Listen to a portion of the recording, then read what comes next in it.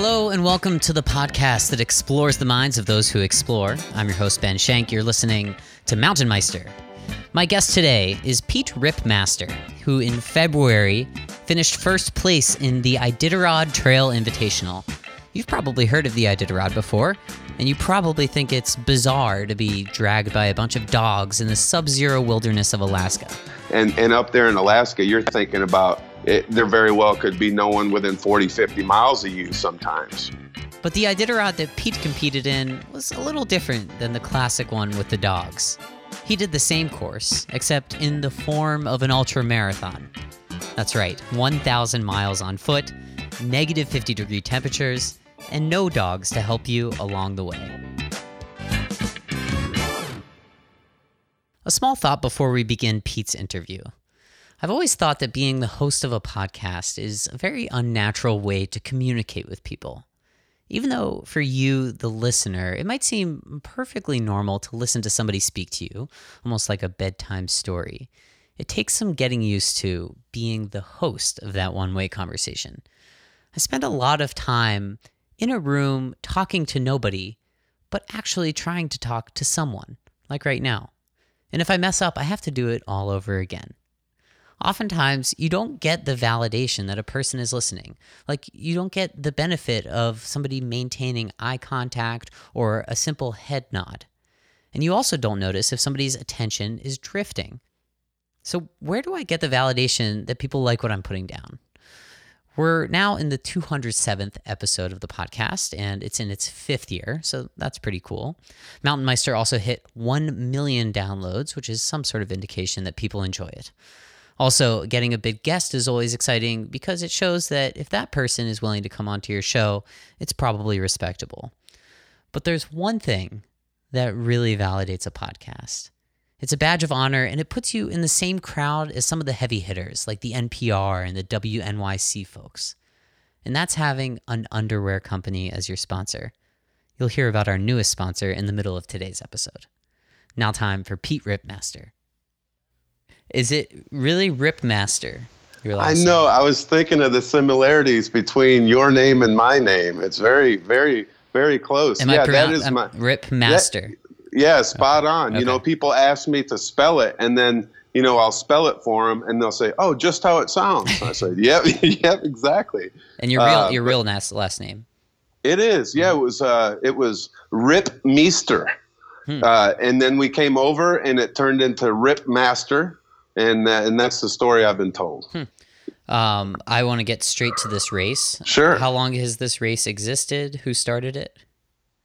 I think 1999 is when the race started. Okay. I think. So it's been almost 20 years now. And, it takes place a week before the dogs every year annually up there. And so do the dogs pass you? Yeah, the people that go the full 1,000 miles, we get passed by all the dog teams, right? You know, like maybe 2/3 of the way through the race or halfway through, which is super cool. And then it becomes kind of tough too, and you got to kind of jump out of the way sometimes if it's tight quarters and things. So it's but it's a lot of fun. Those mushers are fun too. So we have some good interactions with them, and they kind of look on in pity, you know, when they pass us. So I'm running the Pittsburgh Marathon this weekend, and the way that they design the race is that the marathon, the half marathon, and then the relay, which is of 4 people doing about 6 miles. Sure. They all start at the same time, right?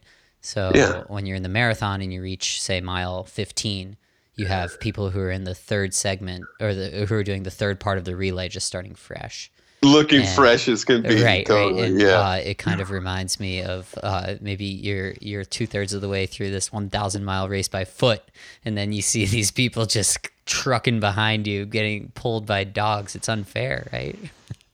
It is. I mean, it's literally, we work for every inch we have. You know, there's just no help, and we're just passed all day by snow machines and dog teams. You know, right in the middle of, and you know, a lot of people are like, "You're an idiot," you know, like with all the advancements in technology, what the hell are you all doing out here? You know, you get that question all the time. And sometimes I don't know how to answer it. You know, sometimes I'm just, you just don't feel like explaining yourself, if I ever could on this race, When did you first hear about it? So first of all, I had lived up in Alaska for a number of years in the early 2000s running sled dogs. So I had a dream all along that I wanted to finish the Iditarod. Fast forward a bunch of years when I became a runner and then ultra runner, and I had kind of gone through the paces of building up miles and races and whatnot. And then I was reading an article about Joe Grant in a magazine maybe 7 years ago, and it was Joe Grant's just a stellar ultra runner. Mm-hmm. He lives out in Colorado, and it's just a super well known. In our little tribe, our little segment, a sliver of the community. He wrote about it, and he had gone up and done the 350 mile race. And so after I had already been up there wanting to do dogs, it didn't work out. And so once I heard about this race that, you can go on foot, it was just almost reading, like you just realize within a second that is what you have to do. It was like, it was there for me. Everything about what it represents, the race, is to a T what I think of myself. I mean, it resonated with me on so many levels. And what do you mean by that? Like everything that the race represents? Well, it's a self-supported race. You really don't get any help. You don't get any maps. There's no set route. You bring what you want to bring. There's no, you don't have to have certain gear. If they invite you up to this race, they pretty much expect that you have a certain proficiency out there. And so it's just, it's wild. It's not just running. You have to have so many different skill sets to thrive out there, especially in the conditions that you face. So you have to be, really good at managing your systems, which is, your clothes and your water and keeping your water from freezing. And, there's just little tricks of the trade, and it's amazing. I mean, it's just, as far as, with all these races these days where you have, you might have a 100-mile race, but you might have 15 checkpoints, so you're not going any 4 or 5 miles before you see, and up there in Alaska, you're thinking about it, there very well could be no one within 40, 50 miles of you sometimes, and that's just, it just throws a curveball. It raises the stakes for sure. So you're not stocking anything along the way. You're carrying everything with you? Absolutely. The only thing we can send ahead is some food drops, and that would be food and batteries, and that's it. So you can't do clothes, you can't do anything else other than that. And I sent about 12 drops to communities that I was going through on the trail. Okay, so there are some towns along the way. Yeah, small native Alaskan towns. Yeah. Wow, that must be neat. It's totally cool, and each one's kind of got a different vibe, and you meet different people and have different experiences, and it's wonderful. It's all part of the experience for sure. And do you sleep at the town, or do you camp?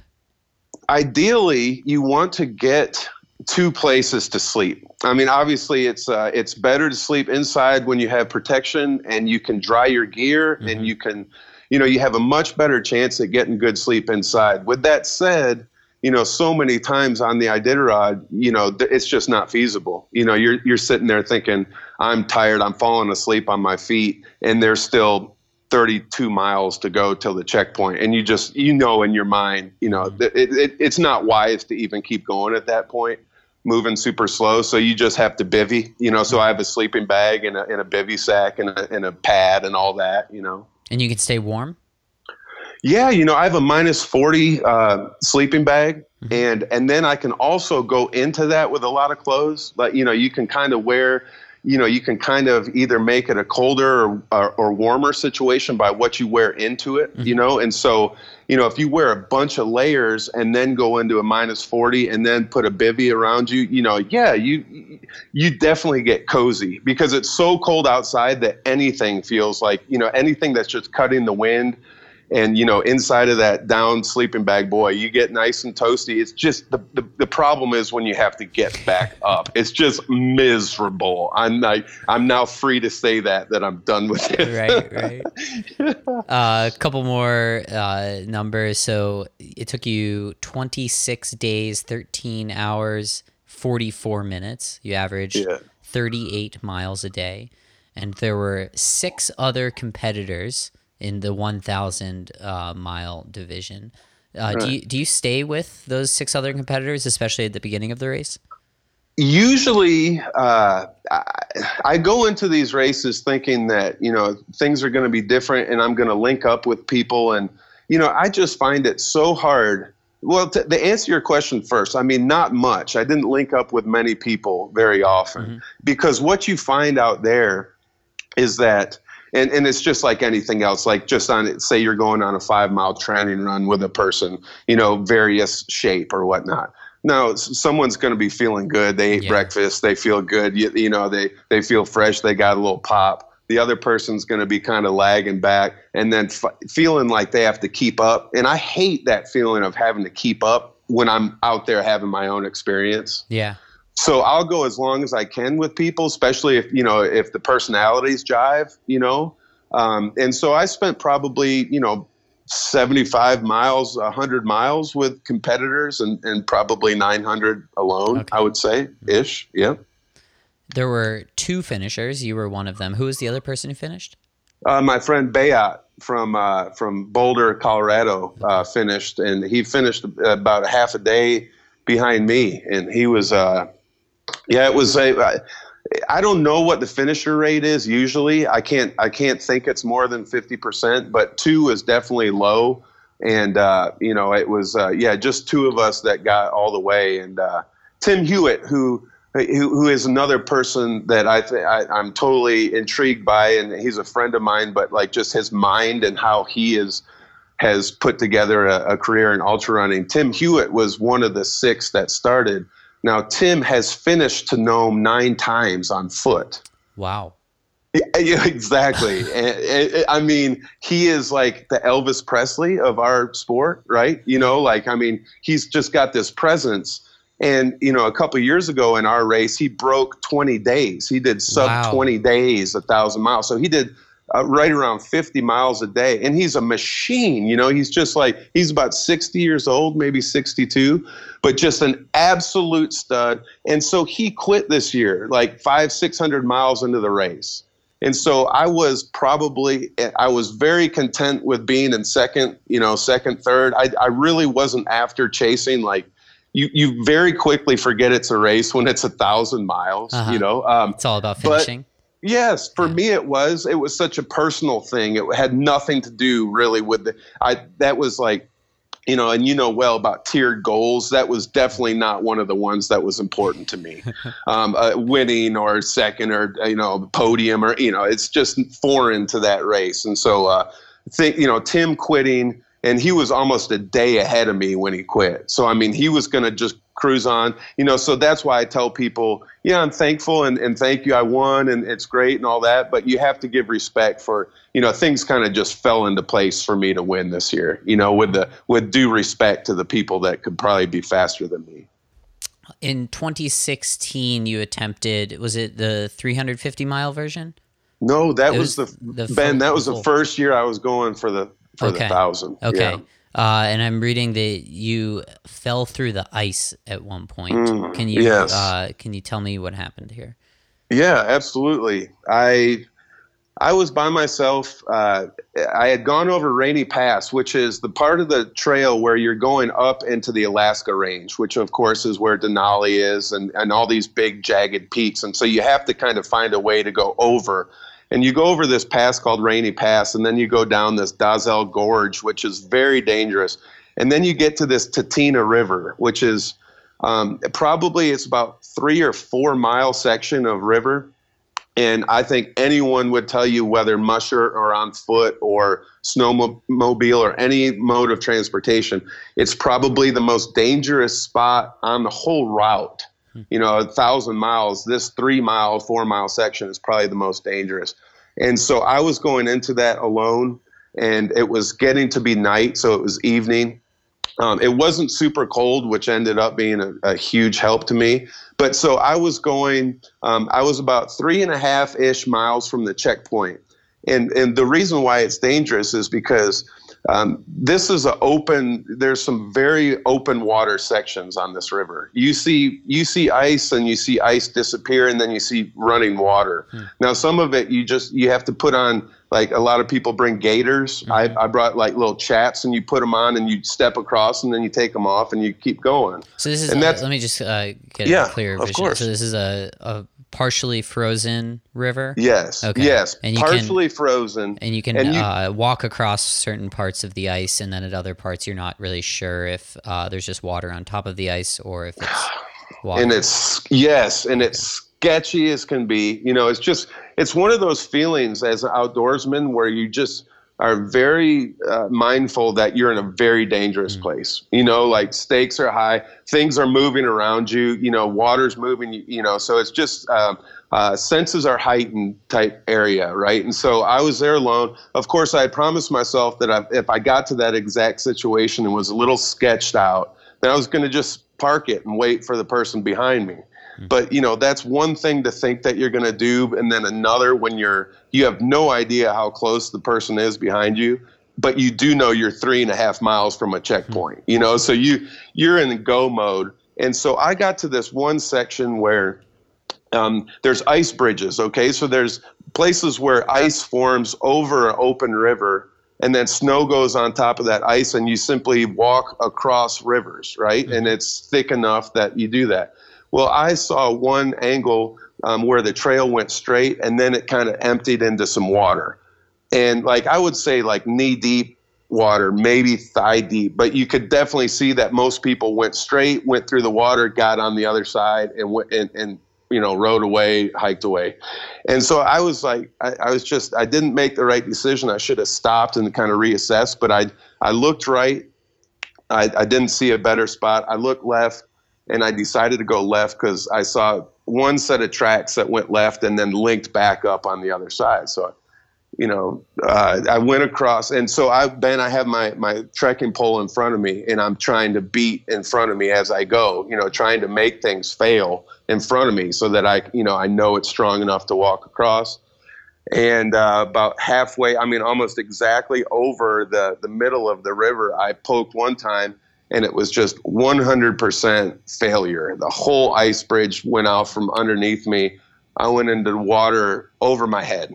Oh my God. So yeah, it was a very deep, probably one of the deepest parts of the whole river somehow. But I got one last, gasp of air and went under, and felt like I was down there for a while. But the water's trying to move you one way, and you're getting up the other. And so I kind of surface. I'm still connected to my sled. So the sled's above the ice? The sled is kind of halfway in, halfway out at this point. Okay. And I'm in the middle of the river, and, panicked and, obviously that fight or flight thing. I had tons of adrenaline, but what happened was the next few times I tried to climb out, I tried to get across the river and get back up. Every time I would put a decent amount of weight, that little bit would fracture. And all of a sudden I'd kind of be back where I started in the middle. Mm-hmm. And so that happened 2 or 3 times before I was able to wiggle my way and get enough leverage to get out of the river. And that was one of the scarier moments of my life, and certainly could have been the end of my life. But it was I got through it. How long were you under the water for, or in that situation? I couldn't have been, 5 seconds, 10 seconds that I was down under. Mm-hmm. But, it was one of those things where it was just slow. It was such a foreign place to be. Mm-hmm. Like 1 second you're breathing, you're above water. Next, you're blowing bubbles underneath the water, and so it was, it was a while. But, you get out of that situation, you're like, okay, great. Well, I got out of it. Now I'm frozen. Right. I was going to, what do you do with your clothes? So in that situation, your instincts tell you to do one of 2 things. They tell you to stop right then and there and make a huge fire, which is like, just dump all your fuel onto a tree and light it on fire. Get warm, try and dry your gear kind of thing. Like if I were in the middle of nowhere, if I still had 40 miles, that would be the play. But knowing that I was, about 3 miles from the checkpoint and shelter and people there, I just made the decision to keep moving, knowing that was also another good friend of mine is movement and staying warm. So I probably ran the 3 fastest miles I've ever run on the Iditarod Trail to the checkpoint and came in like a wet dog. And that's, there's the story. But it's, it was just, gosh, talk about, facing fears. And then I got back on the trail. Like it was such a close call, but I felt like, okay, well, I got through it, like I'm okay, like nothing's hurt. So I went another 300 miles after that accident and got 500 miles into the race. And I was just like, I'm out. Well, I quit. Did it have anything to do with the accident, or had you? Yeah, I think it did. And I also think that I had underestimated just what a gigantic effort it was going to take to get 1,000 miles. Okay. I think I had kind of been lulled into the like, oh, you've had some success in the 350 and this is kind of the next step. And, and just kind of, just it is freaking brutal to put yourself out there for that 1,000 miles. And so it's just a learning experience. How do you think about that experience of falling through the water and almost dying in your adventures now? Does that ever come up?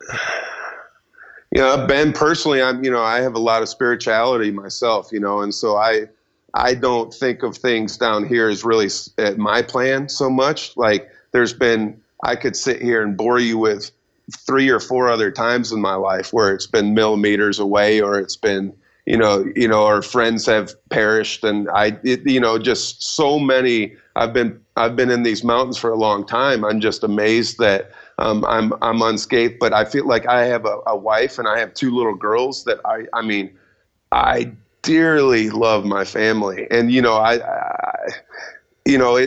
no one's ever died on the Iditarod. No one has ever died. Like the whole sled dog race, the whole endurance, human endurance, no one. And so, gosh, it was like, I'll tell you what, Ben, I'll tell you this. This would be good for you to know as far as this story goes.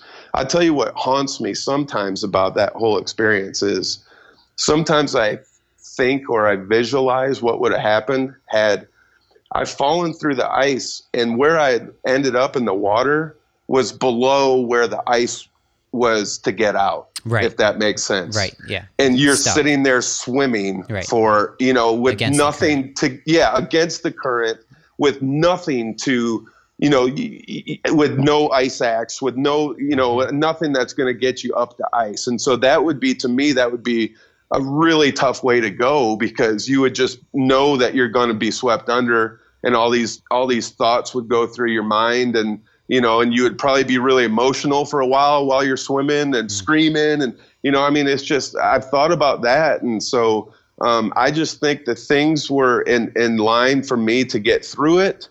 And as far as, finding that line of adventure and going home, dang, man, I was like, that was not the point of this Iditarod, these Iditarod races for me, was to lay it all out there. It just was a fluky, just waiting to happen type experience. It's just something that I needed, and it humbled me beyond belief, and so I kind of look back on it as a piece of the puzzle to get me to this year in a way.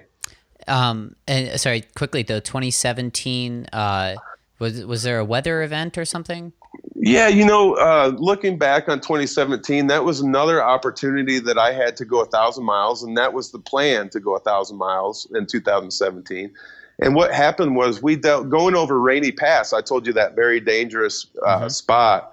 We dealt with minus 60 degrees on the trail leading up to Rainy Pass. Now, you're talking about knowing that you're in that weather, and the next checkpoint isn't for 35 miles or something, and you're marching right into the north wind at minus 60. And I had friends get a lot of frostbite, missing fingers, toes, very, very, very dangerous conditions. But I'll tell you, I got through it okay. And, only 3 people, I guess 4 people made it to McGrath, which was the 350-mile finish out of probably 20 that were totally, so it was like just a few made it to even McGrath.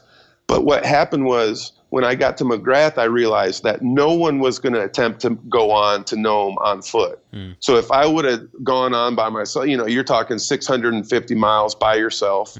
And then, and I just kind of got lulled up into it. But looking back, like people that bike the trail, they went through the same weather we did, and they biked to Nome, and they had glorious weather, all the way to Nome after dealing with that weather. So I quit, went home, and then you have to deal with the year you have to wait, to get back and to try and have success. But I'm telling you, that's 2 years in a row that I quit. And for someone like me, that is, and I literally looked at it kind of like baseball, like, all right, I'm either gonna not finish, or I'm gonna knock it out of the park, because I'm gonna try again. 2 strikes, man. More from my interview with Pete Ripmaster coming up in a bit. But first, I'm so excited to welcome Mountain Meister's newest sponsor. It's Saxx Underwear. Saxx first got started when they wondered, why can't men's underwear be better? I don't blame them. Honestly, before I started wearing Saxx, I'd look down into my underwear drawer and wonder whether I wanted to indulge myself by wearing one of the 2 pairs that fit me now, or if I should save those for later in the week. You really shouldn't have to think that way. All of your underwear should fit you well, which is why you should try Saxx. Not only is Saxx underwear built with super soft and moisture-wicking materials, they also fit the male anatomy. Saxx underwear has the ballpark pouch. It's a 3D support system for your 3D body parts. It seems so simply obvious, and when you use it for the first time, it becomes even more obvious why they did it. Treat yourself. Get Saxx underwear and get $5 off and free shipping with our partnership. Use the code Meister, MEISTER, at saxxunderwear.com. That's SAXX, 2 X's, underwear.com. Use the code Meister at checkout. And thanks.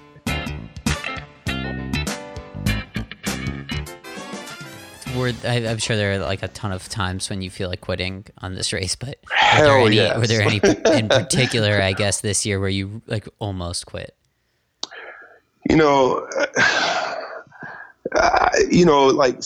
the weird thing is that it didn't happen early very often. It happened late. It happened when I was like 800 miles into the race, and you're just like, I cannot give anymore. You just like, I remember that, the Iditarod's not known for giant hills. It's not like ton of elevation, but I'll tell you what, there's so many like just little solid hills that, even on a map look benign, but you look at them and you're at the bottom of them and you see the trail straight up, and you just have to, again, you're going 3 miles an hour, uphill probably 2 miles an hour, and you don't see the top. You just got to go. And so there's many times when I was just on the side of a mountain, chest over my trekking poles in front of me, bawling, crying. I mean, just like saying, this is all I got. This is it. This is the end. This is where, and then, something so freaking deep inside you just makes you take more steps. And so it was, I have to say I was working so hard at mindfulness and meditation and being in the moment. That was the only thing that really kept me together, was thinking, Nome was not my goal that day. That day was like a shelter cabin, and just to wrap my head around a day was the only way I could think of getting there. I want to talk about something in the news recently. I'm not sure if you've heard of this. Well, I guess I'll preface it by saying that it seems like the outdoors and these experiences have had a pretty profound impact on you. Yes. And Penn State University recently reviewed the 79 student organizations that get support from their campus recreation department. And they chose, because of a proactive risk assessment, to cut funding to the outing club, the scuba club, and the caving club, and those were the only organizations that got cut funding. Have you heard of this? No, I hadn't. How does that make you feel? It's like your regular education, like these kids that are not, having PE and art anymore. It's similar. It's the spice of life. Like, the diversity is incredible. I think, talk about things that can really bring, excitement to a life or direction to a life. There's 3 very awesome pursuits right there. And I'm a big fan of just getting outside. I don't really care what people do. I'm not one of these people that likes to title what I am much. I'm just an outdoorsman. I appreciate the outdoors. But to hear of programs cut like that, and to see the level of education, and it's sad. It's a sad state. I can't believe that I'm talking to you, who has done this 1,000-mile foot race in Alaska, and then there's another person who's made, or a group of people who've made the decision to consider the outing club at Penn State too risky. Oh gosh, it's just sad, but that's it. We want everything boxed up. If there's any unknown about it, it's got no place in culture these days, because the end's not in sight. And that's to me the saddest thing is, like, people need to be faced with shit. What do I do now? Right? Like, oh, this was my plan. Well, nothing teaches that better than the outdoors, right? Mm-hmm. I mean, going out there, how many of us have gone out with a plan and said, oh, this is going to be my day. And then, you barely make it back to your truck and you're going, wow, I didn't expect X, Y, and Z to happen. Well, those things teach you about life. And, I'm like, I've spent the majority of my life in the outdoors, and some of my best education has been the outdoors. And I think it's the best classroom. And so, too risky. It's because too many insurance people are involved in it now, and it can't be top roped in the gym. I don't know, man. I won't get going too much, but yeah, man, it's just a sign of the times. Let me get your gear recommendation. I saw. Do you own an outdoors shop? I owned a running shop for a few years. Oh, okay. And that was a cool experience, but like me in retail was just not a match made in heaven. Okay. Like it kind of went downhill pretty quick. I was just like, okay, I got to find something else. This is not going to work.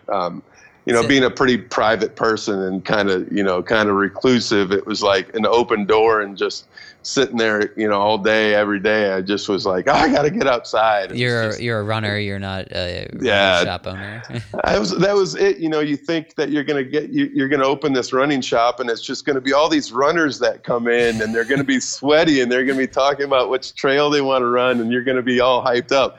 The reality is, it's this schlep that doesn't run, that's trying to get a deal on shoes. And, it's just like, oh, this isn't what I signed up for, and so many people on Zappos and stuff, like competing. I'm like, no, this ain't,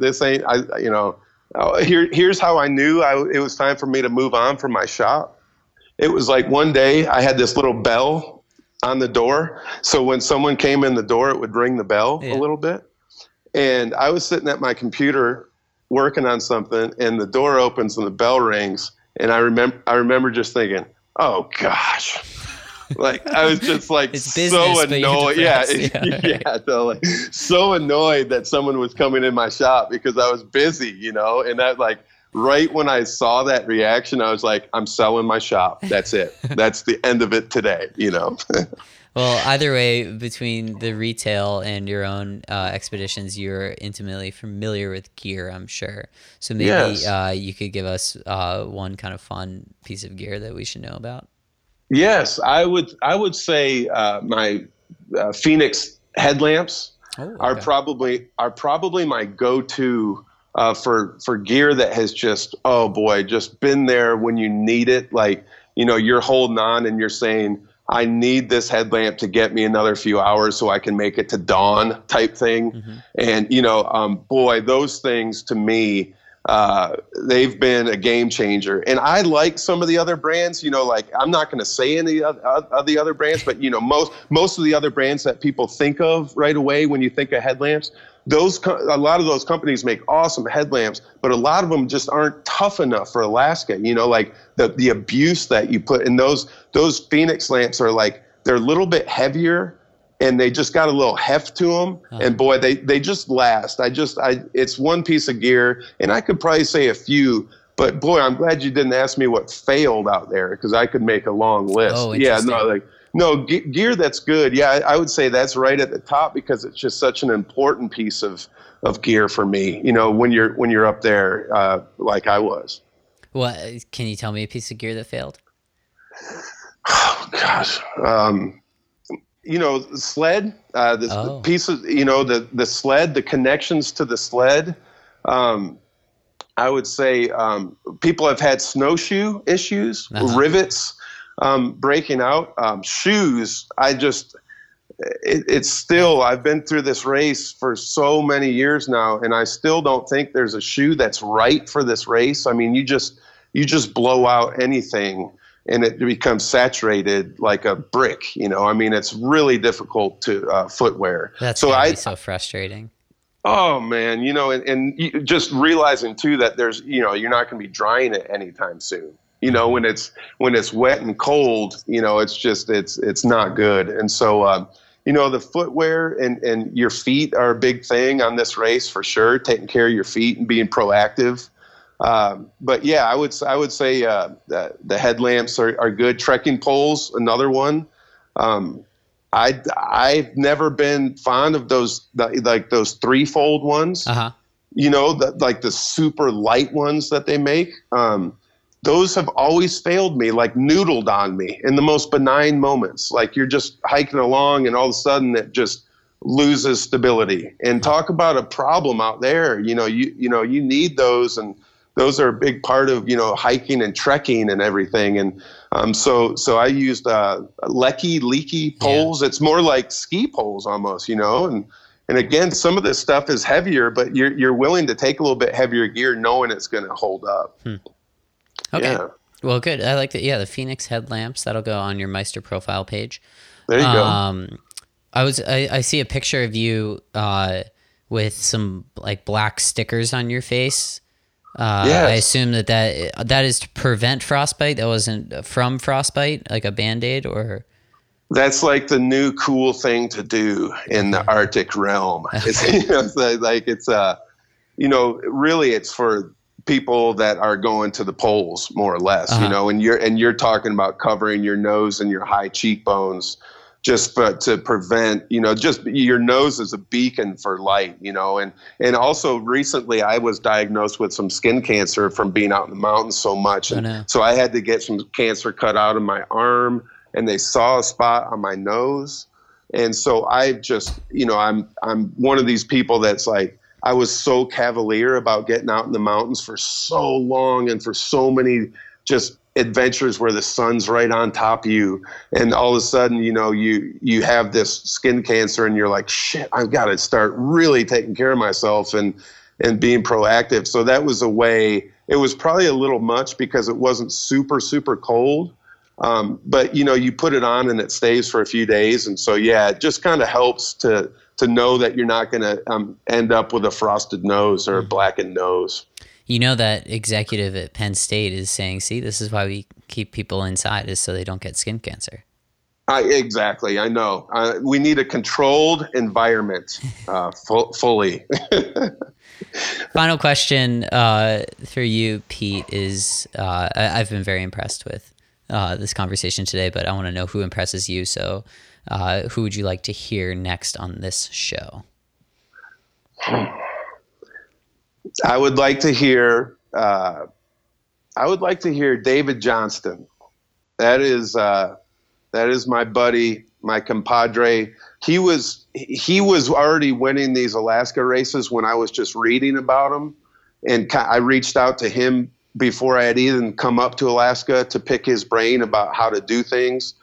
And if you research what he's done, and not just up in Alaska, which is like an unbelievable chapter in itself, but what he's done at like 6-day events and week-long events, and just really pushing it in a fun personality. I'm talking just laid back, fun Alaskan personality. I would say Dave Johnston. I like that. Yeah, I'll have to get Dave on the show. That is Pete Ripmaster. Thanks so much for joining. That was a ton of fun talking to you. Absolutely, Ben. I really appreciate it. Links to everything we discussed on today's episode on our website, mtnmeister.com, also in the show notes of today's episode. Hope you enjoyed that interview with Pete. Don't forget, we're giving you $5 off and free shipping with your first purchase from our newest sponsor, Saxx Underwear. Go to saxxunderwear.com. That's SAXX, 2 X's. The link is also on our show notes. And use the code Meister at checkout for that deal, MEISTER. If you have any guest requests for upcoming episodes, send them along. My email is ben@mtnmeister.com. Always looking for new, interesting Meisters. Till next time, I hope you enjoy doing the rest of whatever you do when you listen to the podcast that explores the minds of those who explore. I'm your host, Ben Shank. Thanks for listening to Mountain Meister.